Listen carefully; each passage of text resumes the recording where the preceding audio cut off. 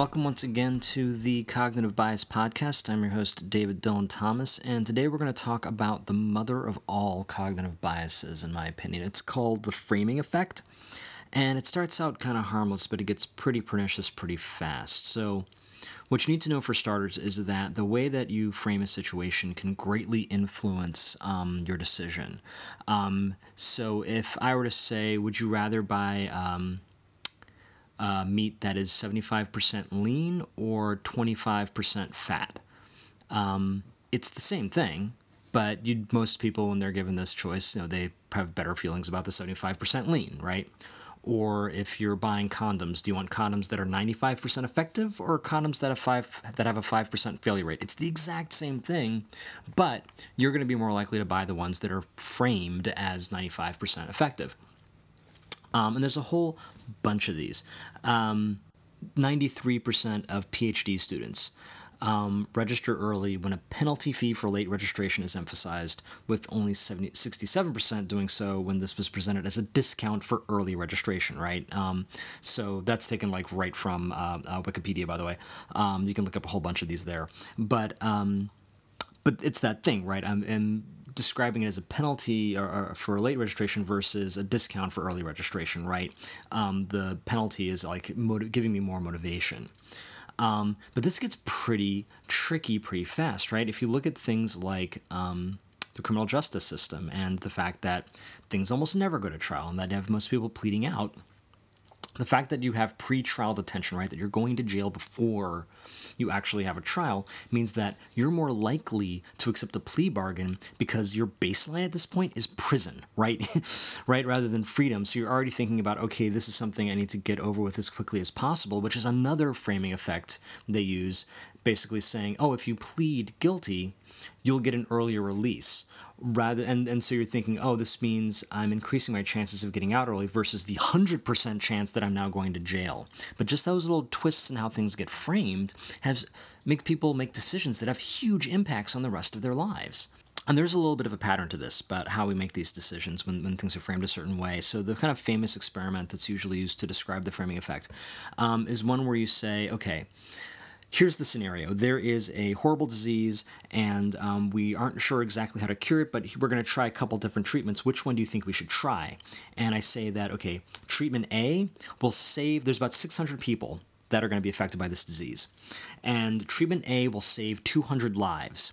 Treatment B has a 33% chance of saving all 600 people, but a 66% chance of not saving anybody. Which do you choose? And most people choose the one that's, oh, treatment A, it'll save 200 lives. Great. Now, I can give you the same scenario and say, okay, same problem, 600 people are going to be affected by this terrible disease. Treatment A, 400 people will die. But treatment B, there's a 33% chance that no people will die, but a 66% chance that all 600 will die. Now, in that case, most people go with treatment B. And the reason is, when you frame something positively, people tend to avoid risk.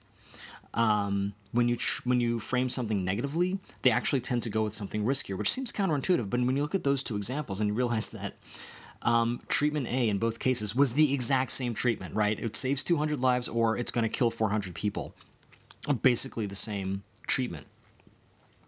But since I framed it that way, you're actually going to go for something that feels a little riskier because you're trying to avoid, it's loss aversion, you're trying to avoid loss, something bad happening.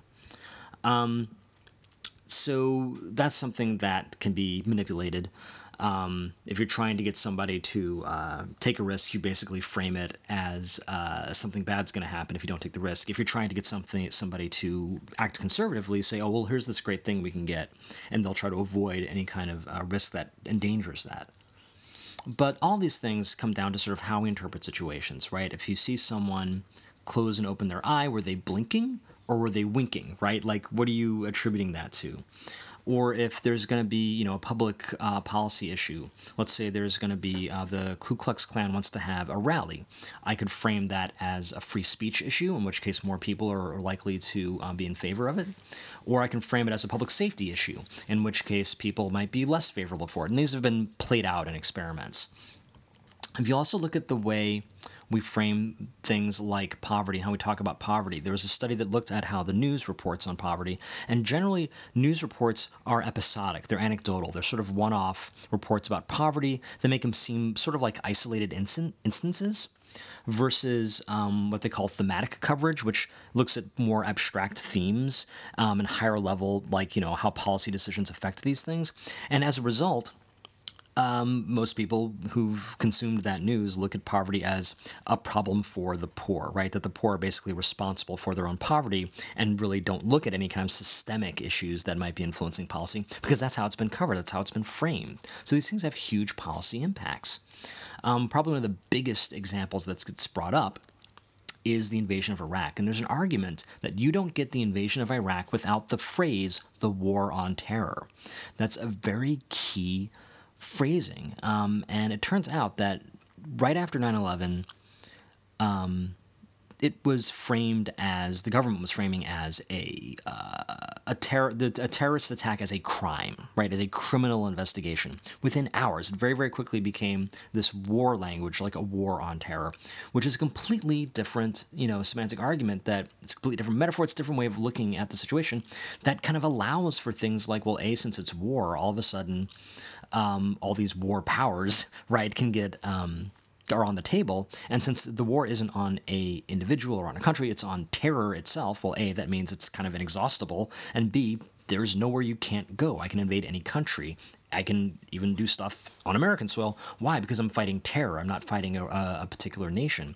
So all these metaphors are really powerful when it comes to making policy decisions.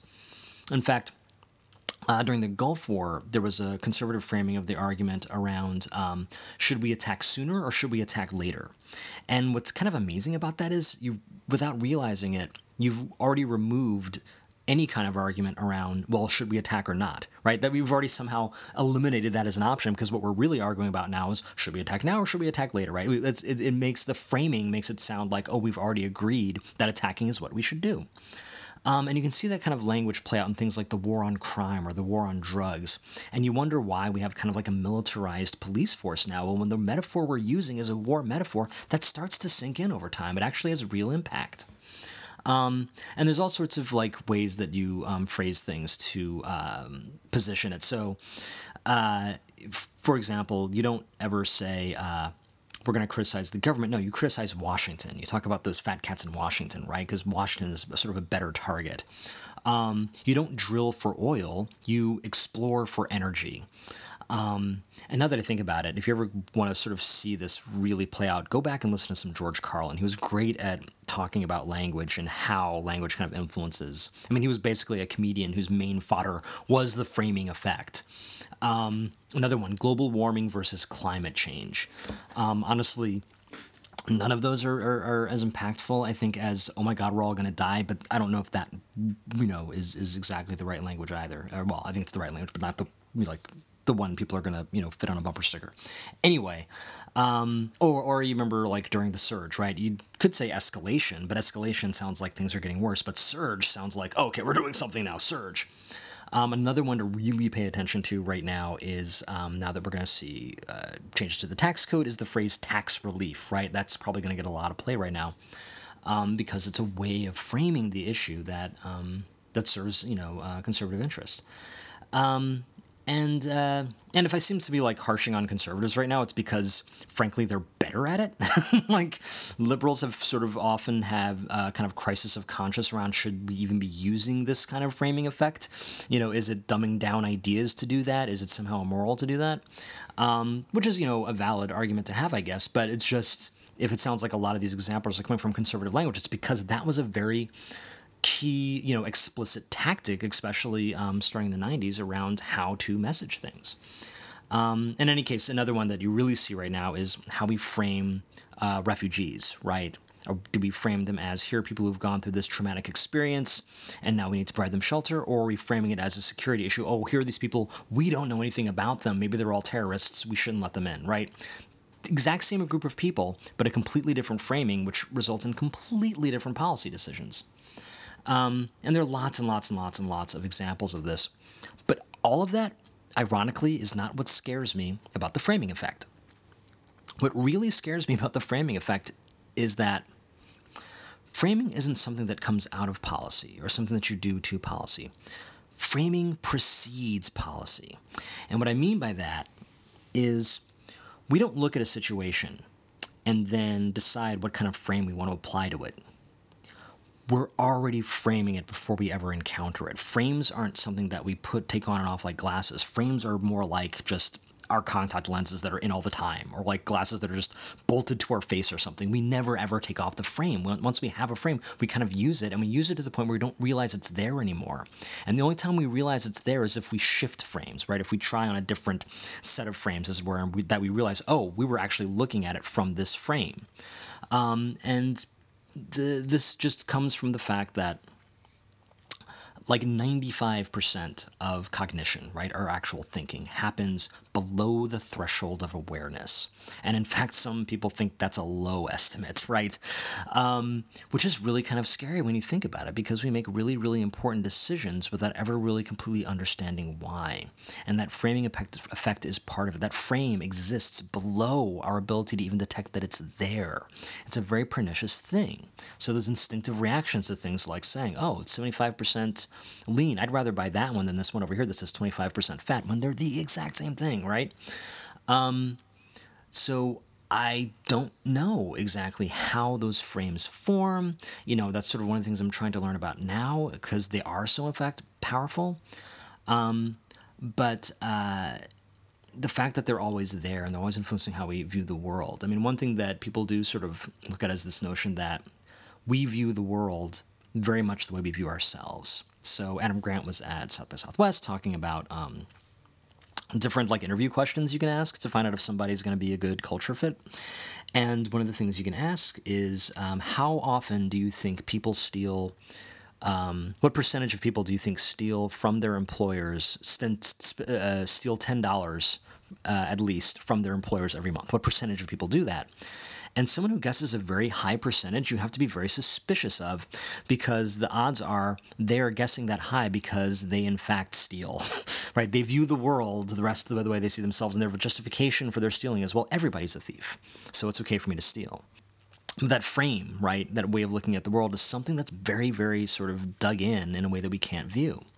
Now, the one kind of, panacea here that I did read, and this is one of the few times I've ever seen a possible solution or therapeutic approach for a cognitive bias, is try to think about the decision, right? If, let's say, I'm giving you the scenario with the 600 people who might get sick, and which approach do you want to take? Try thinking about it in a different language, assuming that you know a different language. And if you don't, this becomes a reason to learn at least one other language. Because when you have to make that decision in a different language, a couple things happen. One, you have a little more cognitive distance from the decision, and so you're forced to really think about the words that are being said and what they mean. Secondly, when you think about something in a different language, you start to lose some of the idioms and the metaphors that make some of that framing really impactful. A lot of the reason the framing effect works is because we think in metaphors, and framing effects generally use metaphors to make their point. So if you have to think about it in a different language, it starts to take the power of those metaphors away, because that idiom may not exist in that language, or that metaphor may be a little different in a different language. So it gives you a little bit of, time and distance to really think about the decision and realize, oh, right, those two things are the same, or those two things are absolutely not the same, but you've created a false equivalency, or whatever that frame is supposed to get you to ignore. It's a little easier to actually see the person behind the curtains pulling the strings, because you have to think about it in a different language. So it's a very scary bias, and here's maybe one way to try to approach it. That's all for this week. I am David Dylan Thomas, and we'll see you on the Cognitive Bias Podcast next time.